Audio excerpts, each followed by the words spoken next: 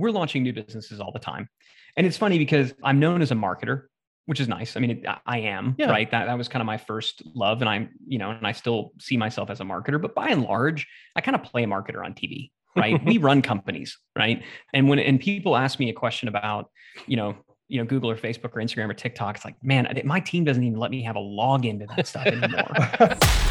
Welcome to The Innovative Founder, the show where entrepreneurs get real.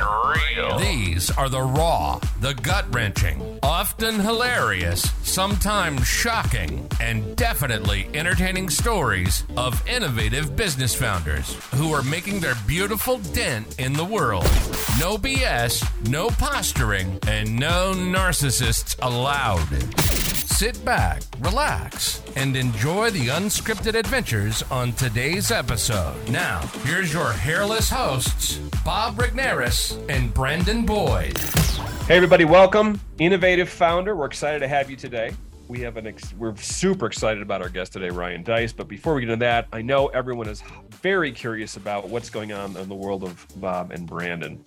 So I'll go first. Sure, right? I'm sure they are. They are. They're just waiting. That's really why they sign up for this. Like you really only need to listen to the first 5 minutes of this podcast. Pretty much. You're welcome. I'm about to get on a road trip with my son, and we are going to head we have a remote cabin in northern Wisconsin. We're talking so remote.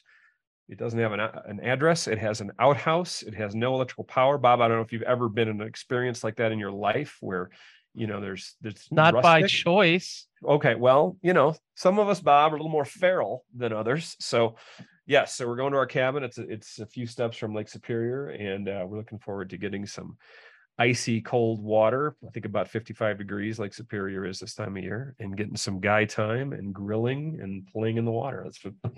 That's what I got going on. Well, pretty much I can count on when you do go up to your cabin, there's at least 1 or 2 shirtless pics that come back to our company Slack, and that's your contribution. Usually it's after a couple shots of Jack or whatever Tequila. You're on. Yes. Tequila, right? Jack, other substances. You're feeling extremely feral and burly and manly, and you're walking around with just your shirt off and the hair's growing out. So I really look forward to that. I know. Thank you, Bob. It's good to know that you do. Thank you. And I know Carla, our operations director, really appreciates that too. Yes, Carla loves that. There's lots of eye rolling from Carla. I don't know what that's about, but when I do send those, I see lots of eye rolling. Yeah, I mean, feral for me, Brandon, is Holiday Inn Express that only has continental breakfast, not hot breakfast, available for guests.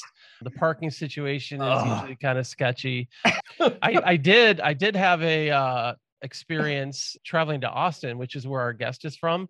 Yeah, we were going down there for a video shoot, and of course, we scheduled a video shoot during the biggest event that Austin has, South by Southwest. So when you go to Austin during South by Southwest, there's this thing called the economy that kicks in. And this whole idea that we maybe learned in college called supply and demand. Right. Heard about that. So when everybody's going to Austin, they're booking hotel rooms. So what do hotels do? They jack the price up. No, that never happens. So here we go. We're going to do a video shoot in Austin during South by Southwest. I get down there a day early because there is a snowstorm in Chicago, right? Like I need to get out before the airport shut down. So I get there a day early, and my only choice is to stay at a Deiss Inn below the expressway, which of course shared a parking lot with a Waffle House. Now, I'm not That's like my paradise. Waffle House of America is just amazing. Well, I'd be relishing in that. What was alarming, Brandon, is I got in about 11 o'clock at night, and what I was greeted with was a parking lot with people sitting in their pickup trucks with coolers full of beer, smoking all kinds of different things, blowing off fireworks, and I do believe I saw a guy like showing another guy like brandishing his gun, and I think it was just kind of a thing. But at 3 a.m, when it was still loud, I was thinking to myself, if I die here tonight, and I remember sending a message to my wife and to you, if I don't answer in the morning, here's the room I'm in. Make sure to have the police come and like fetch my body. So that is my idea of going remote. Wow. And that was quite an experience. I did Wow. survive. Well, good. Yeah, it's good. And it gave me a really good story. It did. And it's funny. Austin is a funny place. Austin, like their theme is like keep Austin weird. Yeah. And so waiting for you and Carla to fly into the airport, I went to a coffee shop and I was surrounded by not one, not two, but 3 tables of individuals who were writing their screenplays. So I had 3 different tables of 2 and 3 people that were there collaborating on their screenplays. And I'm thinking, I must be in Austin. Wow. So that's my story. That's beautiful. But our guest today is from Austin. And this is somebody I've known, I think, since 2004. You'll hear the story, but Ryan and I both joined Bill Glazer's mastermind in 2004. And we have kind of a converging story there. But if you don't know Ryan Deiss, where the heck have you been? Right. You've heard of digitalmarketer.com. If you haven't, I'm surprised, but digitalmarketer.com is what he's most known for. He's the founder of that. Currently, he's the founder and CEO of the Scalable Company, and he works with 6-figure businesses and turns them into 8-figure businesses, which is a really, really cool thing. But, he's he's in that venture equity accelerator space, and they look to acquire B2B media brands and software brands. And I think what you're going to hear today, Brandon, I think we definitely heard the raw stories. Like we promised that. You're going to hear what it's really like to be Ryan Deiss, to be somebody who like maybe everybody knows and has all this respect for. You're going to learn a little bit of the other side of what that looks like. These are the type of people, Brandon, I like to know. Yes. These are the type of people that are really honest about what happens behind the scenes. There's a huge romanticized effort a lot of times on the entrepreneur journey, especially, when we were cutting our teeth in the internet marketing industry as it was growing and changing. I think there's a lot of romance around entrepreneurship. And what I appreciate about the interview today is how Ryan is just painfully honest about surfing this world, especially his world. And he's done really well. He's done fantastic, but he has some painful admissions about, mistakes that he made. And also, it's a different Ryan than I have heard on stage maybe 10 years ago. It's a Ryan that's been seasoned. It's a Ryan there's maturity, there's humility. Not that he wasn't humble, but you could just tell there's seasoning from what he's had to learn and relearn in his businesses. So this appreciate it. This was an amazing conversation. Like I said, I've known Ryan a while. I haven't heard all these stories, but we promise you raw on the show, and there's some really good raw stuff, and I think you're absolutely going to enjoy it. So without further ado, please enjoy our conversation with Mr. Ryan Deiss. All right, we are hyped for today's show. Welcome back to the Innovative Founder. We have so much hype. So much hype. So we have Ryan Deiss on today. So a lot of you have probably heard of Ryan. Ryan, you're the guy that stands in front of all the other internet marketers and, inspires them and moves them and all that stuff. And I know you're such a humble guy that you would never brag on yourself. Never. No, it's good. It's good to have you. Ryan and I both I shared this story before, Ryan, of I remember, you remember being at that Dan Kennedy conference, right? When Bill started his mastermind. Oh God. Yeah, absolutely. When Bill announced he was going to have a mastermind, I signed up for that thing and I had no really ability to pay for it, or the gumption for me to even sign up for it at that point was whatever. I know you you were making a little bit of money, but I think you kind of had similar, oh my goodness, what am I doing here? Right. Tell us a little bit about that. Yeah. There's no way I could afford it. So, and really funny. So I remember, it was in Baltimore, wasn't it? That's when Baltimore. The first meeting was in Baltimore. I remember that. Yeah. So it was in, so it was in Baltimore, and I remember getting on the plane and not feeling that great. Right. And landing and being like, I'm not feeling so good. Starting to feel a little warm. Went and checked in the hotel, went to the room, went to bed early, didn't go. And I'm pretty introverted anyway. So it's not like I was just angling to go talk to strangers and have them wear my skin. But yeah, I went straight to bed and woke up the next morning and just was running just a brutal fever. And I was like, you know what? I've spent a lot of money to be here and on this event that I really didn't have. I'm going to go to this event. And I went and sat through the very first session, was like, I can't, I'm done. And so I went back up to the room, went to sleep, slept the entire time, came down, took a bunch of meds at one point, and, probably just spreading the flu to everybody. Right. And so I was like a super spreader before super spreaders were cool. Right.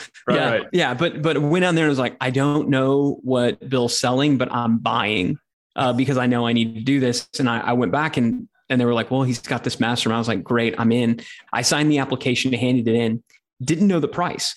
But keep in mind, I thought that all these things that people were selling were like $1,000, $2,000. Yeah. I'll put it on a credit card, working out later. 97. I remember getting on that call with Bill, and it was like $15,000, which now for a mastermind, like what we had there, so cheap. I mean, oh my God. I mean, just a bargain at 10 times the price.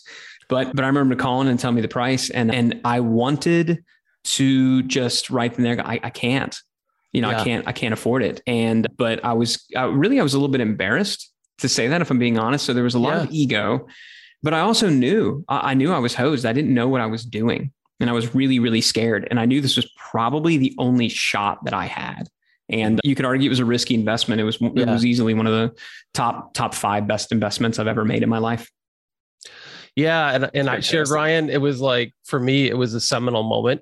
Like, I knew I needed to do it. And I remember telling Arlene, like, hey, I just committed to a mastermind that's like $1,000 a month. And like, I have barely enough revenue to cover that, but I have to be at this place. So, yeah, I mean, you were in a similar situation, and I know your wife's very supportive too. We're going to talk about her in a little bit, but it was like, yeah, you got to do this, even though like you're scared and there's a lot of resistance, right? Yeah, I didn't tell my wife. So you're a better person than I didn't tell her. I didn't tell her at all. She was like, "Who's that call with?" I was like, "Just a friend." Yeah, just some guy. Go hang out. Yeah, I'm going to be hanging out a couple times a year in Baltimore. I hope that's okay. Yeah. No, I truly, I was like, yeah, I joined this group. She didn't ask the price. I didn't tell her.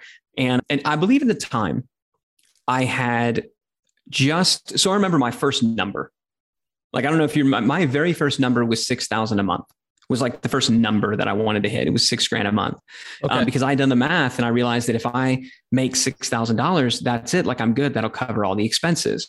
Now, I didn't know how taxes worked. I had no clue. Taxes. And it turns out that just because I'd never had a real job. Right. And so it turns out that just because you earn 6,000 doesn't mean you get to keep it all. Right. Wait, what? And so what I realized pretty quickly is that slow down, right? Roads and stuff. Right. Right. Whatever. But so I realized after a couple of months, and I thankfully one of my best friends was like, he was an accountant. He's like, "Hey, you're setting aside money for taxes, right?" I'm like, "Definitely not." So he told me that I needed to and how much it was. I was like, "Whoa, okay." So the number is really more like 10 grand. Okay, maybe I can get away with like 8 grand, but no, I'm going to go for 10 grand. So 10 grand became my number. Like my very first, like after the 6, realizing that was wrong for a few months, 10 grand was my number. And I remember the month before I went to that event, I hit 10 grand in revenue. And basically, it was just me at the company, team of 1. So that was all mine. And so I was like, I made it. I did it. That's it. And so I came with a sense of confidence, but by the time, applied, a couple of weeks go by, the next month, I'm like, got like 4 grand, up on the board, like at the end, it fell back off because I did a bunch of things the month to hit my number, started back over again at 0. And what do you know? I was missing it. So yeah, I'm having this call committing to an amount of money that was more, a month and a half, 2 months worth by the time you factor in travel and hotels. Sure. And one of the worst months that I had. And so, yeah, it was a terrifying thing, but I knew that I need to do this because it was an aspect. There's some things I think you need to do just to plant a flag and say, this is who I am. Yeah. This is my new identity. And it's a risky thing to do. It maybe speaks to some level of brokenness and imposter syndrome that exists within me, but there you have it. It worked. Wow. I'll take it. Appreciate that. Appreciate you. That. So Ryan, your question for you. In your experience, and I've heard you tell Napkin story, I've heard different stories you've shared over the years they're just inspiring. Looking back on that, being someone who's kind of helped shape the landscape of marketing, internet marketing over the years, and different levels of expert come and go, what would your approach to be today? What would your input be today for someone looking to get started? Because again, you're kind of one of the original OGs, I would say. You're back there when things were just getting off the ground, the Dan Kennedy years. today, what's your would be your approach for someone new coming to the space? Where would you start? Just curious.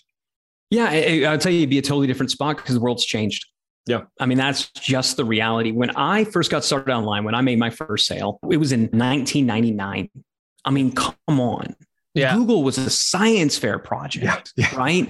I mean, I was a couple of years into my career before goto.com, which became Overture, which was the early seeds of this thing called, Google AdWords, which is now Google Ads, right? Yep. I was optimizing for Alta Vista and Dogpile. I mean, come on, right? Wow. It changed. Like, I benefited early on from being early, from being kind of the cream of the crop. And the only thing that I combined was I knew enough. I was able to, the technology was early enough and simple enough that I could figure it out. And I combined that with coming across this guy, Dan Kennedy, who incidentally, the only reason I came across Dan Kennedy is because the job that I had in college was working for a financial advisor and he subscribed to Dan's newsletter. Wow. So it's not like I just found this. Like, you're talking about some pretty significant dumb luck going on here. Right? Like, let's just be totally honest.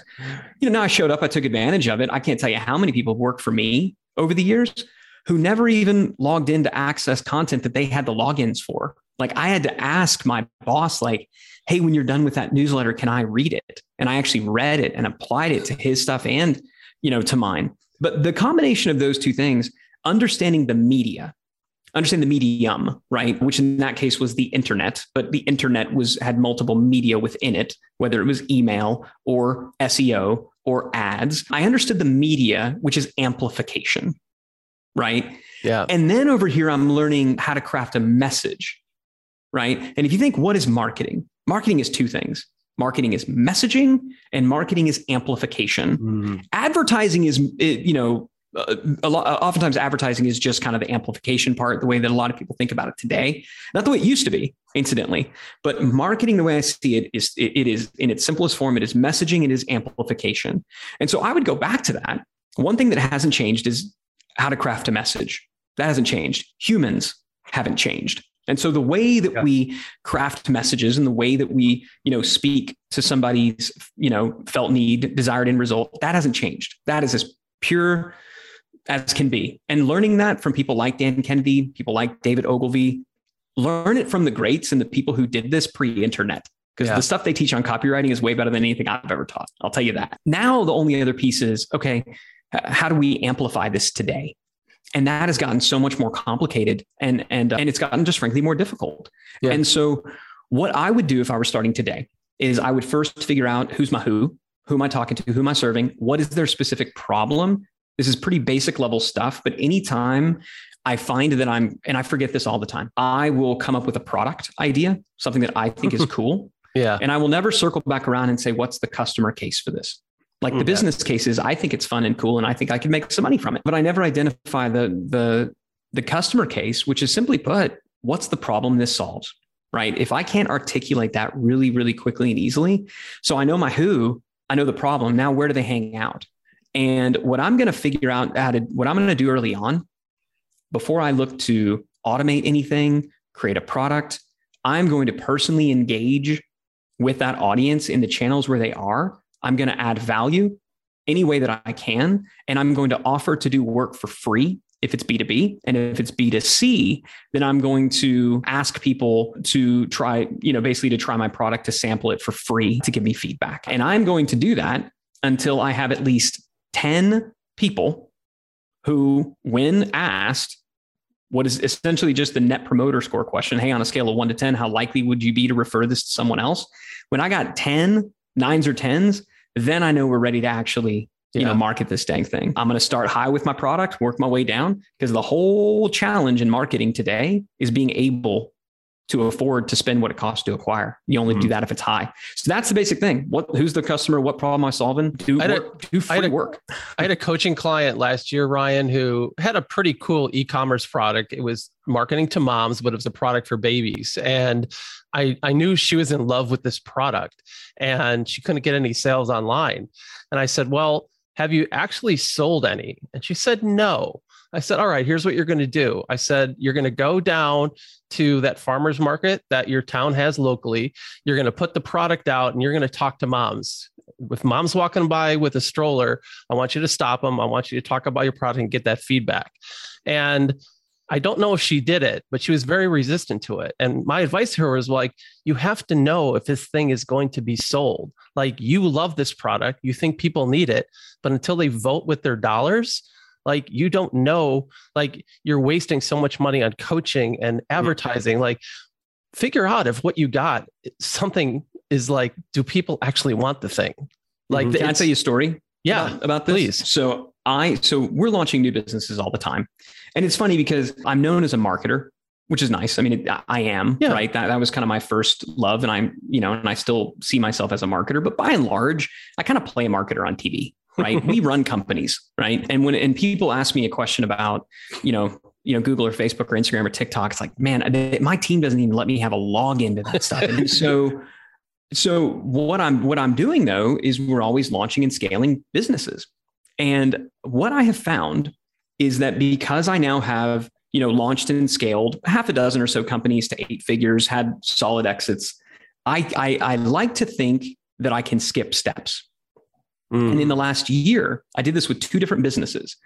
Had an idea. We were kind of launching it from within some existing businesses that we had. So one of the companies that we launched, spin off from Digital Marketer, called The Scalable Company.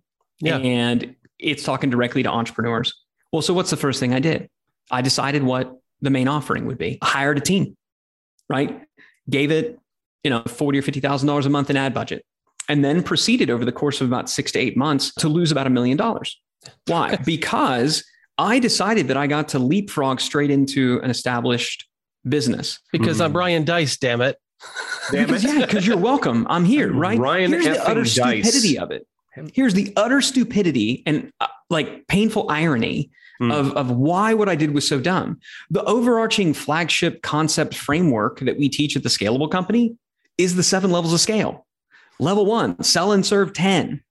Level 2, now you can build a growth flywheel to automate the sales. Level 3 is when you can actually create an operating system and operationalize your business. Don't do it too soon. You're going to bureaucratize, or at best, automate turds. Okay. We don't want to do that.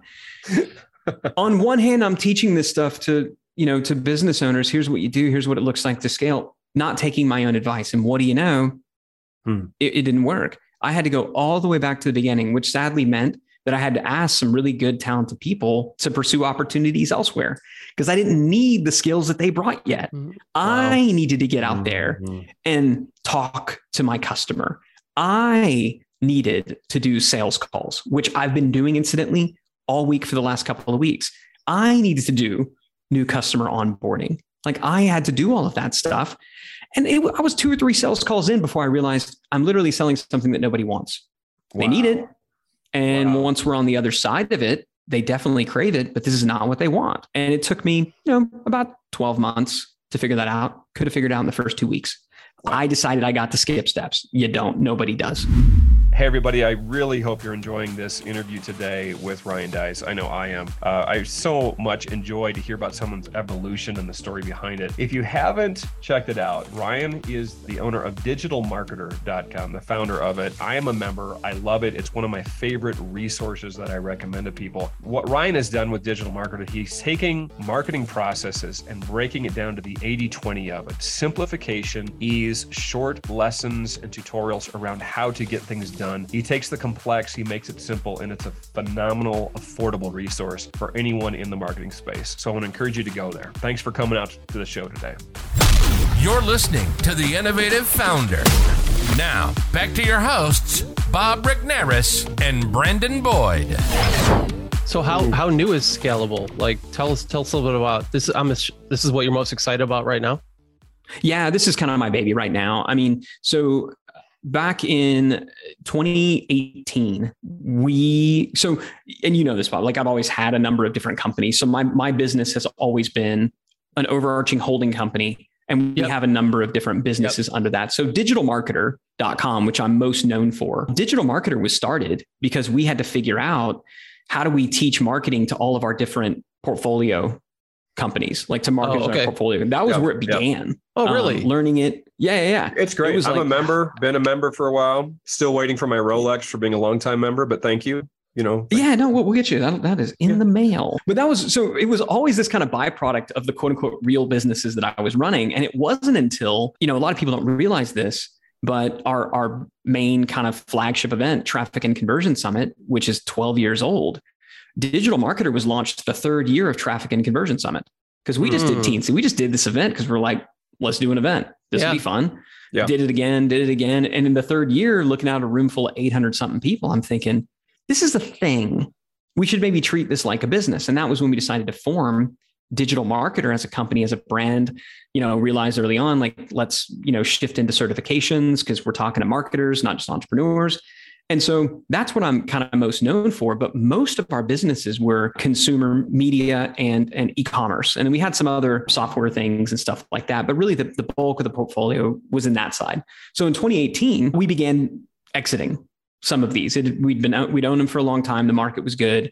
We began exiting a bunch of them, and also wound up in 2018 selling Traffic and Conversion Summit, a majority stake to a large, second largest event management company in the world, which is a really good time to sell. You want to sell an event before a pandemic. Incidentally, we still own a stake in it. We still do all the programming for it. So everybody should still come to TNC. That's my plug, even though if you buy a ticket, I'll get like a steak dinner or something. But so anyway, we were sitting there at the end of, and all this kind of the sales that occurred happened over 2018 and 2019. All right. And so by the end of 2019, we had exited most of our holdings, and all we were really left with was Digital Marketer. Right. And so I'm thinking, cool.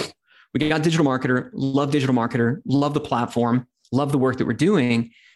Let's have more digital marketers. Like let's kind of have what we're doing with Digital Marketer. Let's do it in some of these other B2B industries. I was kind of over consumer, frankly. Let's go B2B. And mostly who I wanted to talk to were entrepreneurs. Because when we launched Digital Marketer, I was talking to people like me who are starting businesses online or moving businesses online. Yeah. Digital Marketer has moved into talking to career marketers, right? Because marketing has become a profession. Yeah. Right. Used to be, you told people you did internet marketing or digital marketing, thought you sold on eBay. Right. Yeah. Now it's just marketing. And so we were no longer talking to entrepreneurs, and that's my peeps. Right. And so like, let's start a brand, but I didn't want to deal with startups. So let's start a brand that's about helping, high 6 and 7 figure folks scale to 8. And so that's scalable. And the plan was to launch that as kind of the flagship brand. Digital Marketer would be kind of under it. So Scalable is the new holding company. Digital Marketer would be under it. We do a Digital Marketer for sales, leadership, build out this new portfolio in the B2B space.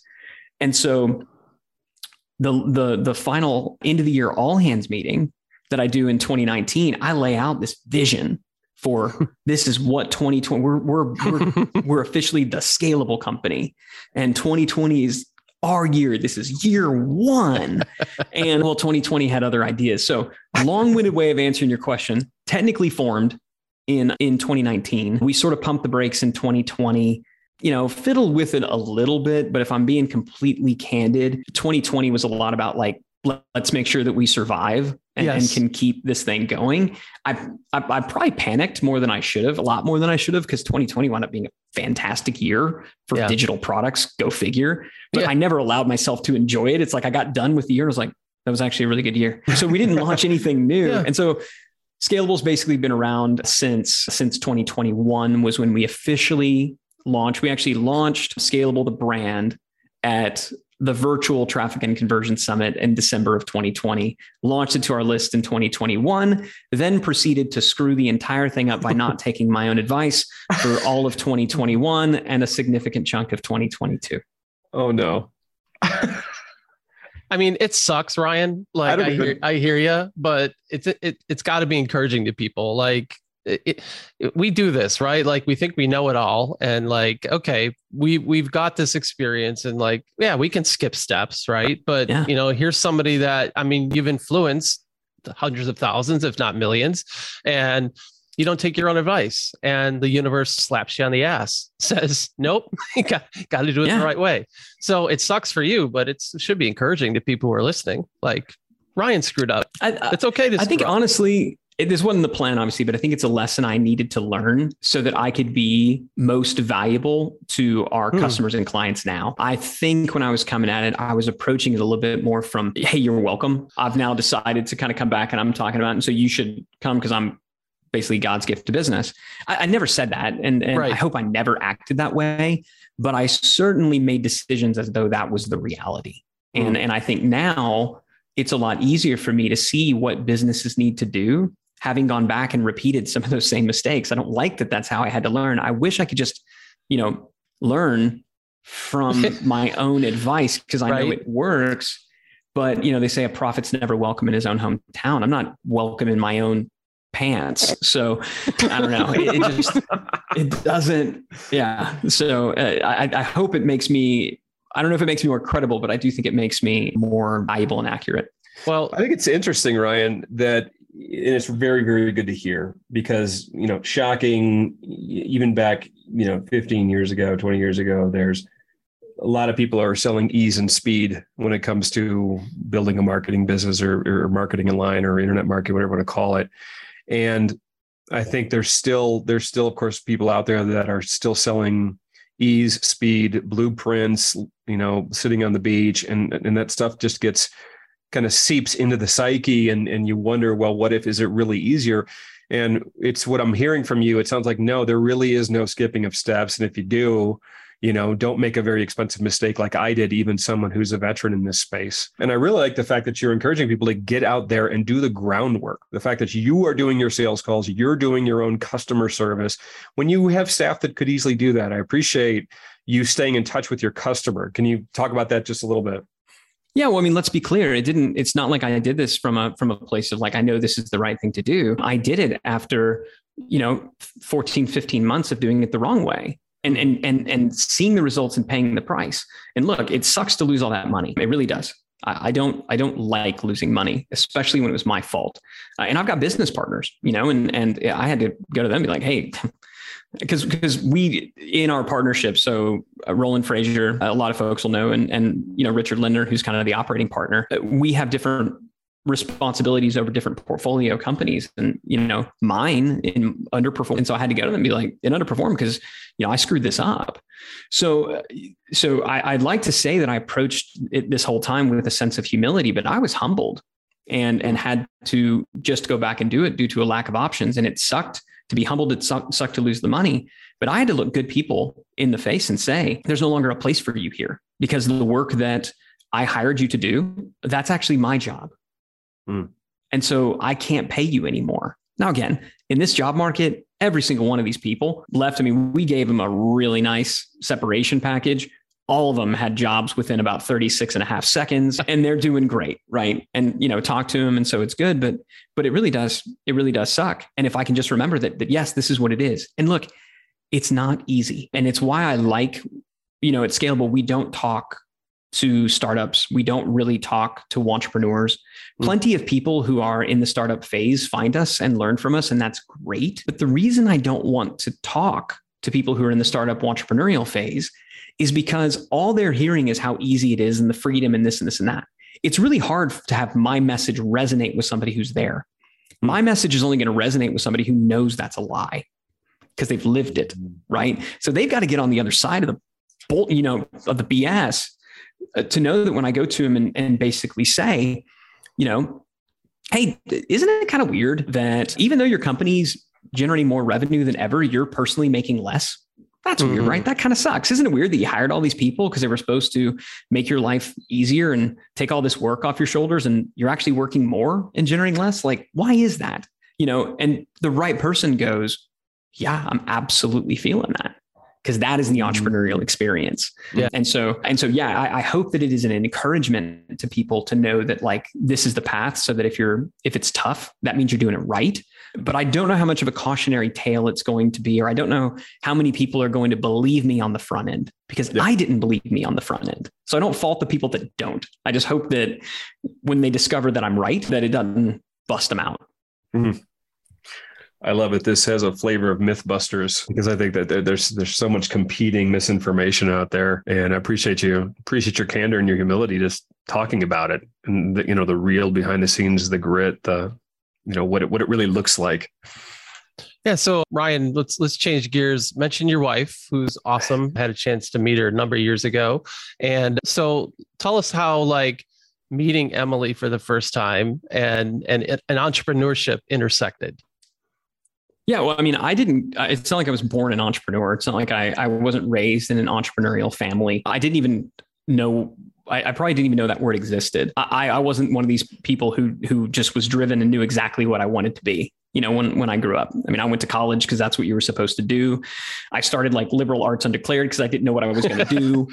I was just I got a job because I needed food. I mean, there was no real particular direction. But yeah, my freshman year of college, I met a girl. And, it's not like I set out to get, married or meet my wife early on. Again, I wasn't thinking about any of this stuff. None of it was intentional. But I knew within a couple of weeks, this is probably the one woman I'm going to marry. I didn't tell her that because I didn't realize how creepy that sounds. You scare them off. Terrifying. Yeah, I didn't say that within the first probably year of us dating. But I knew in the back of my mind that, okay, this is a thing. And I need to kind of start thinking, how am I going to pay for things like diamond rings? And what I knew is I was poor. Okay. I knew I didn't have any money. I knew that.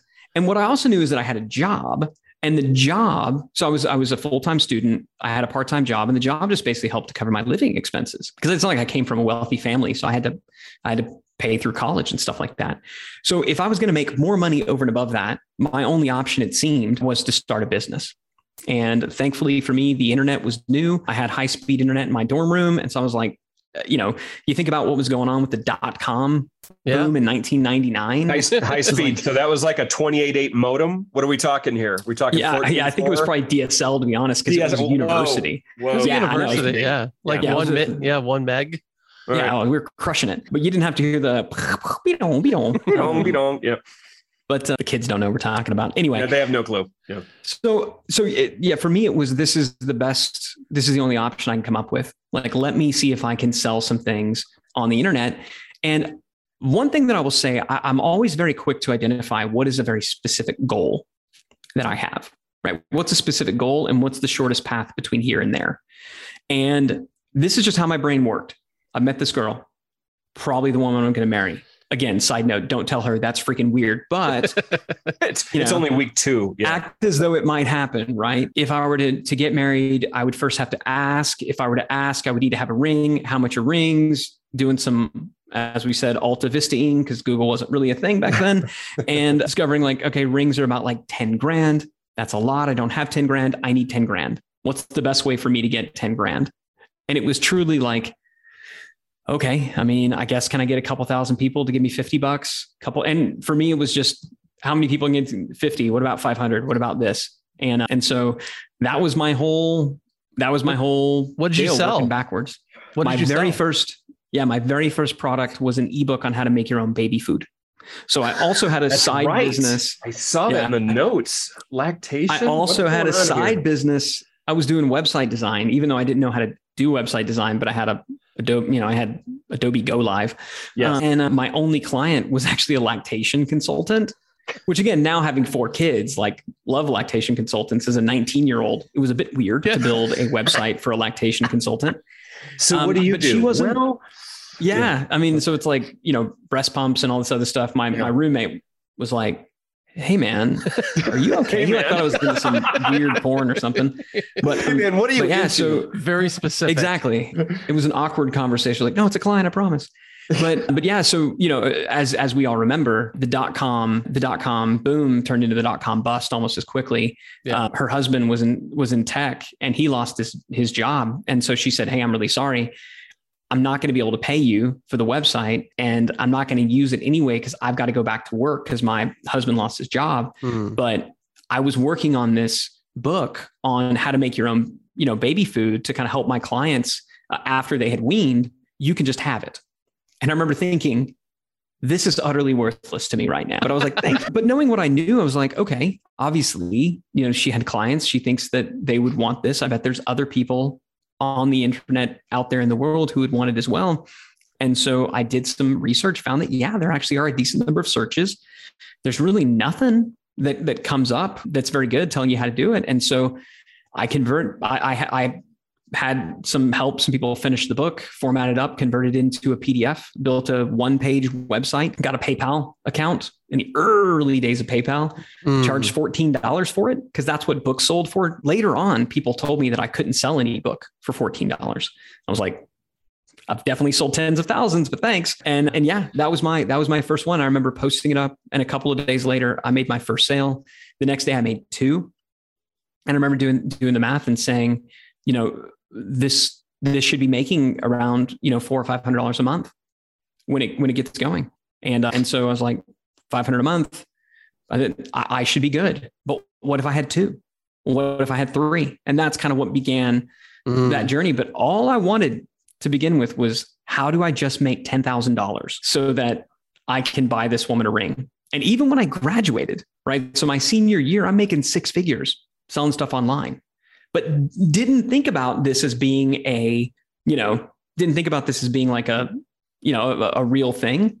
Sure, you got the liberal arts degree in hand. Right. Like you're well ready for life. Ready to march into that marketplace with that degree. Bingo. Well, yeah. And so I'd been interning again at this financial services company, and they agreed to hire me when I graduated. And so I actually remember going and talking to my future father-in-law, being like, I would like your permission to, ask your daughter to marry me. And he's like, well, how are you going to support her? I was like, and I wasn't going to say, well, I got these little websites on the internet.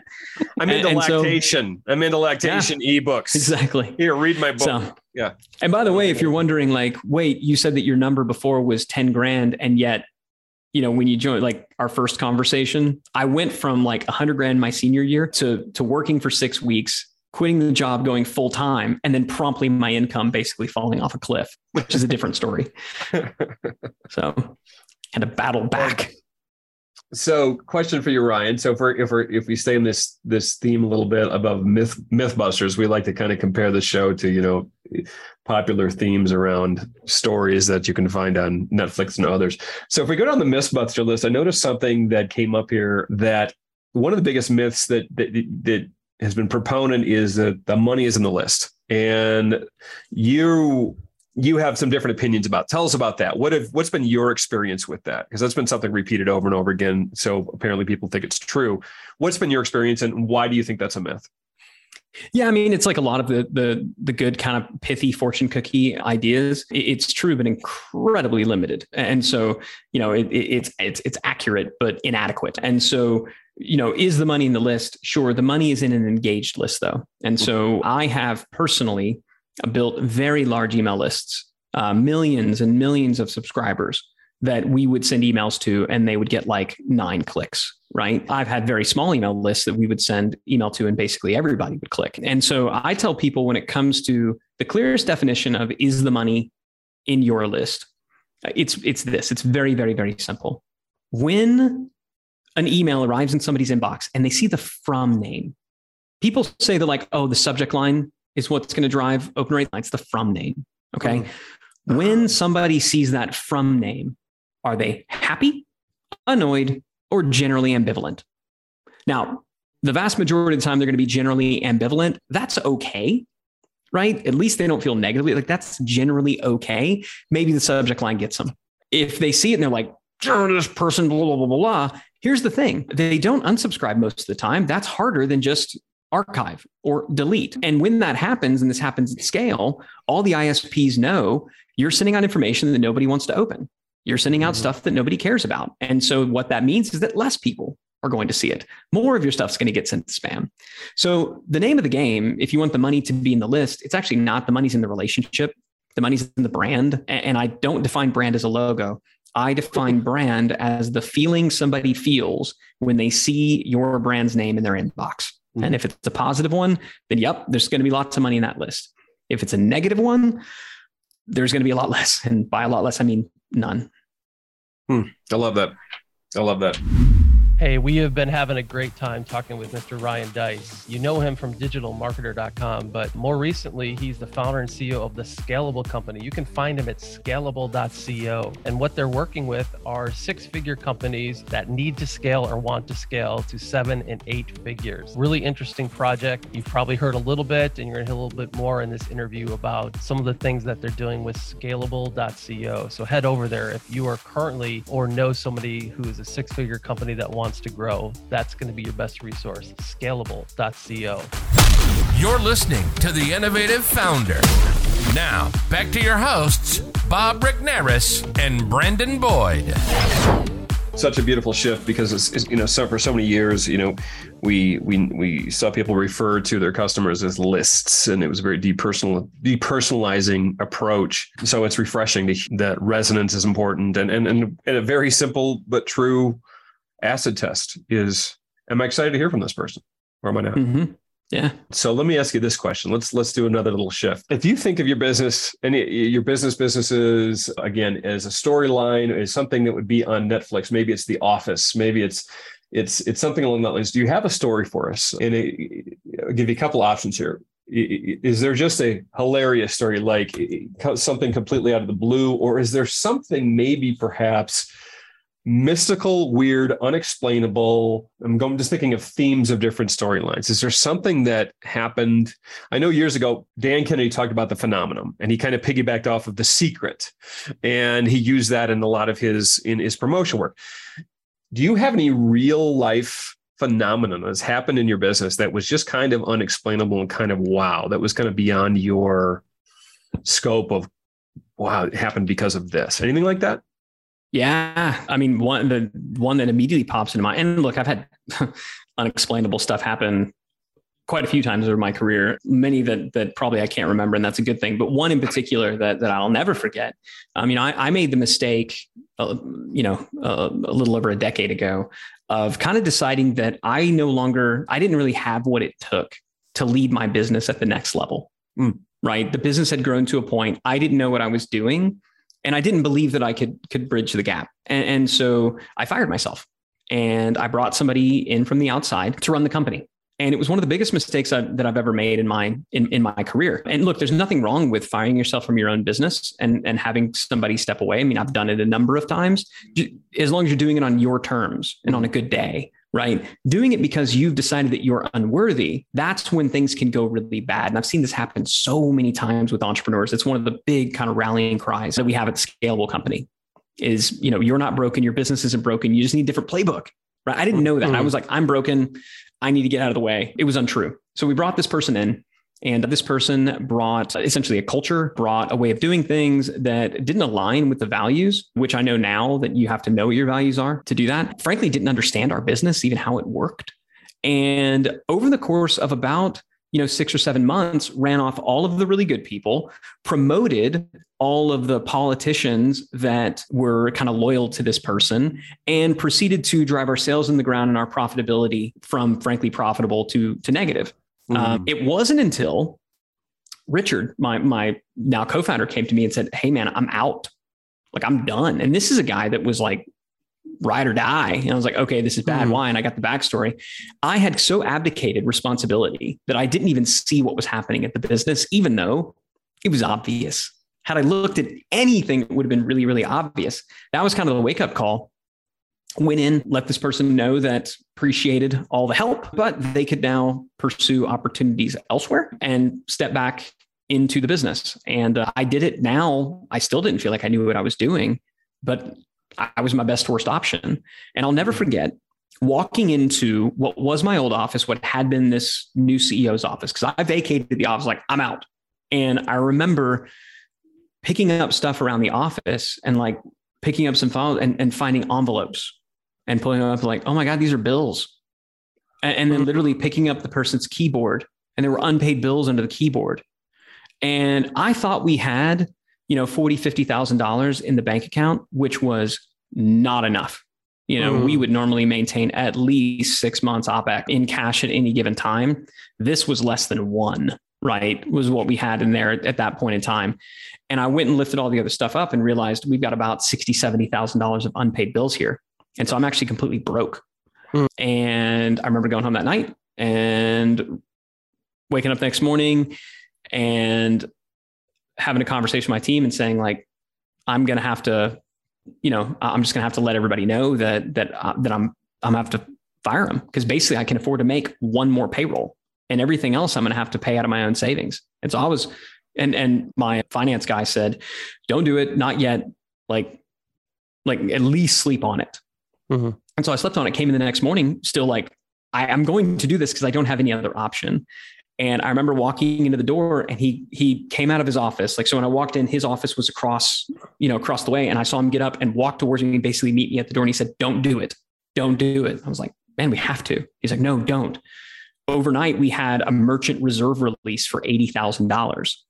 We got it. We got this pay period. We got the next one. I believe on some of these, outstanding bills, I can push them out. Like, we've got a month, and maybe in a month we can get this thing turned around. And truly, like, you think about it, a merchant reserve release, those of you who don't know, like certainly back in the day when you would go and set up a merchant account to take credit cards online, if you were just selling online, they would hold back 10, 15% on a rolling basis. Yep. And then eventually, if you had built up enough credit, they would release all that they had. And so we had 80, and we had not requested this.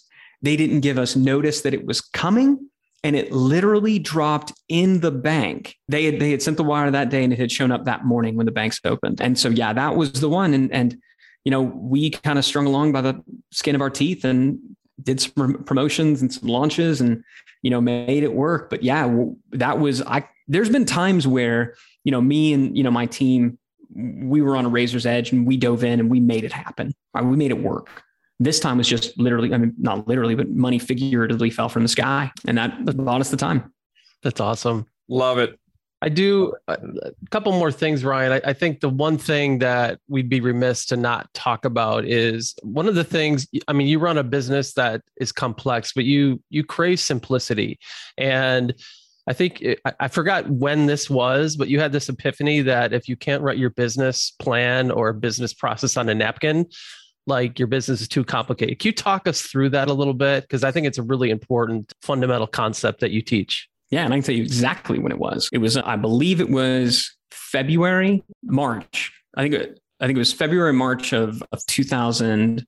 No, it was summer of 2006. There we go. Summer of 2006. I was at an event in Dallas, Texas. And one of the things, like, I'm a knucklehead, right? So I'm generally pretty good at building businesses and making money until recently, until like the last, half a dozen or so years. I haven't always been good at keeping it, right? So I would make a lot of money and I would do something stupid and I would lose it. Whether that doing something stupid was not paying taxes because I didn't know I was supposed to, whether it was firing myself and hiring, an incompetent, CEO to come in, whether it was making a boneheaded investment in something, like whatever. I was good at making it, not always good at keeping it. And that happened to me again, only this time, what had gone down is I was doing a lot of stuff with pay-per-click and SEO. And I was maybe 20% pay-per-click and I was like 80% SEO. And then something happened, the Florida update. I don't know if you remember this, but this is basically when Google changed their algorithm, and overnight, all of those websites that I talked about, this is how I went from making, $100,000 my senior year to being down to almost nothing. This was how, because overnight, all of them were de-indexed and gone. Wow. And so that happened, I think in 2004, 2005 was when the Florida update happened. And I spent the next couple of years saying, well, screw SEO. I'm just going to get really good at paid. And the way that I got really good at paid was by starting out being really bad at paid advertising. No way. And never happened. And it was fine because back then, right, this was, pre-financial collapse and all that other stuff. If you could fog a mirror, you could get an $80,000 line of credit, right? Yeah. Still had all these lines of credits at banks, credit cards, everything like that. And that's how I was like, okay, I'm going to figure it out. I was never really looking to see how much money I was losing or anything like that. And finally, I had it pretty much dialed in. Unfortunately, I was about $250,000 in debt, right? Ouch. So I have this realization that, okay, I guess I kind of sort of have it figured out, but I've tried $500 million different things. But now I'm $250,000 in debt and I don't see a way out. And I'm still overwhelmed. Like, it's turned around. I'm profitable, but profitable just meant I was no longer losing lots of money. I wasn't digging myself, out of this hole. So there I am now. It's 2006. I got, a wife, a mortgage, and a brand new baby. That's how I know it was 2006, because my oldest son now was just crawling around at the time. And I was sitting at the bar at this bar at the Hilton Anatole in Dallas, Texas, and just feeling really sorry for myself because, God dang it, I had figured it out and now I was broke. I was basically bankrupt. And I remember sitting there at this bar thinking to myself, I either need to figure out how to fix this, or I need to just declare bankruptcy and try to get a job. Because I can't be sitting on $250,000, worth of debt with, this brand new house and this brand new baby. Like, it's time to be a grown up. Like, I can't take this kind of risk anymore. And it was kind of in that moment. I remember I'd had a conversation with a buddy a couple of weeks before, and we were just talking. This is before I realized that I was $250,000 in debt. And we were just talking and we were just thinking, like, isn't it funny how some of the best business ideas were just created on the back of a napkin? And we had like maybe a 2-minute conversation about it. In that moment, it wasn't like a big deal. It wasn't a seminal moment, but for whatever reason, while I was sitting there, that conversation popped into my head and I looked up and I saw a stack of cocktail napkins. Again, nothing magical. I was at a freaking bar afterwards. And I remember grabbing a cocktail napkin. I said, okay, this is it. I'm either going to write on this napkin how my business works before I go to, and if I can do that, then I'm going to wake up tomorrow and I'm going to work this napkin plan. And if I can't, then I'll wake up and I'm going to go begin the process of declaring bankruptcy. And I remember borrowing a pen, ordering another drink. And I said, giddy up. Let's see if we can figure this thing out. And I did it. I sat down there and it was pretty simple at this point in time. I was like, okay, what do I do? I buy ads to a landing page where people opt in, where I then get them to purchase a relevant low ticket offer, where if they buy that, I then get them to purchase a higher ticket offer, where if they buy that, I'll get them to purchase an even higher ticket offer. And if they bail out anyway, I follow up with them via email. It was basically the first funnel that I had ever figured out, like the first kind of 5-step funnel back in 2006. But for me, it was like, this is it. This is all I need to do. I need to figure out which one, because at this point I had a couple hundred different websites. I was like, I need to distill it down to the ones that are already profitable, kill everything else, and just do this. And that's what I did. And for the next year, every bit that I had went to paying off that debt. And within 12 months, I was officially broke. It was great. I had no money, but I was also debt free. Officially broke. And so got back to zero. Yeah. Got back to zero. Now, again, the way I got back to zero is I didn't pay taxes on any of that stuff. So the next year, now I owe money to the IRS. Different story. Again, these are all lessons, y'all. They don't teach you this stuff. No. When you're an entrepreneur, nobody teaches you this stuff. That's why we're trying to. But yeah, that moment has stuck with me. And I still, to this day, like when we're working with clients, the first thing that I'll have them do is like, describe for me how customers happen for your business. And I would encourage any listener right now, one action item, do this. How does a customer happen? Just how does it occur? Yeah. And just think like, where does the process begin? And then where does it end? And now I don't use napkins. They're kind of hard to write on, but we'll just use Post-it notes and a whiteboard. Yeah. And it's like, where does it start? Well, they see an ad, or, we'll display it at trade shows, or it doesn't really matter. How does somebody become aware of your existence? Okay, great. Write that on a Post-it note, stick it there. Now, what's the final step in the process? Well, they buy this thing. Do you sell anything after? Yeah, I'll sell. Okay. So they buy this. And so we got the end. So we got the beginning, we got the end. I go back to the beginning and say, okay, so they click this. Then what happens? Well, then this happens. Okay, great. Let's write down a Post-it note. Cool. Then what? Then what? Then what? It depends. Okay, cool. I'm going to take the Post-it note, turn it on an angle. Now we get a diamond. If they do this thing, it goes this way. If they do another one, it goes this way. That's why I love Post-it notes. It comes in 2 shapes, squares and diamonds. And when we're done, it's like, there you go. We now have a visual representation of how customers happen. Now you can begin to optimize. Now you can begin to, when I was able to look and be like, this is how my business works, that changed everything. And it still is the very first thing that we do. Now, understanding how customers happen is the first step. Now we got to say, okay, how do we serve them once we got them? Let's do the same thing, but on the fulfillment side. Yeah. Let's do the same thing, but on the innovation side. And it's funny, everything that I do right now is basically hearkening back to that original napkin, but it is, how do we visualize the value creation process? Because once you visualize, you can optimize. You can take it stage by stage and say, where's the machine broken? And so that's everything we do. And yeah, it does come back to that cheesy little napkin, which I still have framed back in 2006. Love it. I don't trust entrepreneurs or any business people, Ryan, that don't have stories like you do. I mean, Yes. if you don't have scabs, if you don't have bruises, if you don't have past trauma, I really don't want to work with you because you're destined to have them. And I don't really want to necessarily go through that with you again. But I generally have found, we're all in our middle age here. Like, I found that the people that I most connect with and I most trust are ones that have gone through a little bit of trauma, if not a lot of trauma, and have come out on the other side. And those are the people that I've stuck with, I trust, and I want to do business with. And Ryan, you're one of those guys. So I appreciate you being transparent with all those things. Mm-hmm. Yeah, I appreciate you giving me opportunity platform to share a little bit of self-therapy. And if it helps someone maybe avoid just a little bit of this stuff, I do think there's something to a rite of passage, but I don't believe you have to go through everything that I went through.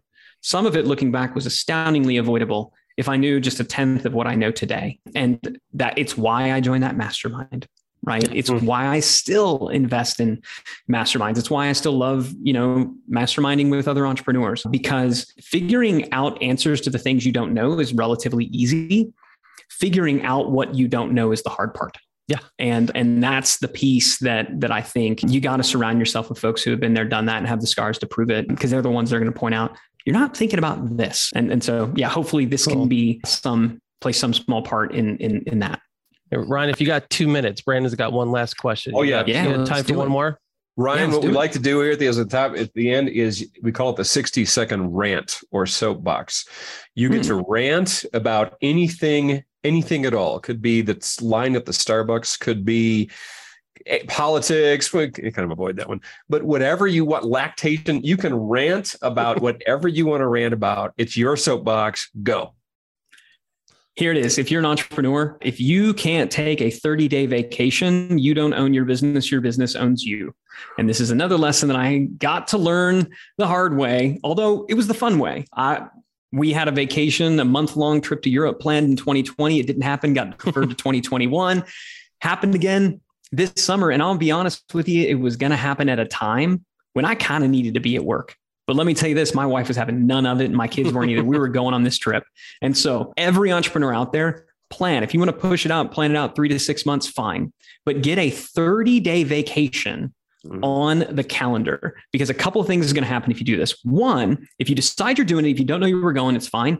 You're going to begin planning today. How can you make that vacation happen to where you still have a business when you get back? Just that thought experiment is going to be incredibly helpful. But also, when you are gone and you need to take this vacation, what you're going to find is you have such a reset of clarity, of priorities, of habits. We all get into these habits, and the only way we break habits is to stop doing it, to go on a fast, right? And so for me, I came back and got more work done the week after my vacation than I got done the months leading up to it, because I had this whole time to think about it. I didn't work at all on my vacation, but when I came back, it just burst forth. So for everything that it means leading up to it, for everything that it delivers after, and for you just being able to sit back and say, my business doesn't own me, I own it.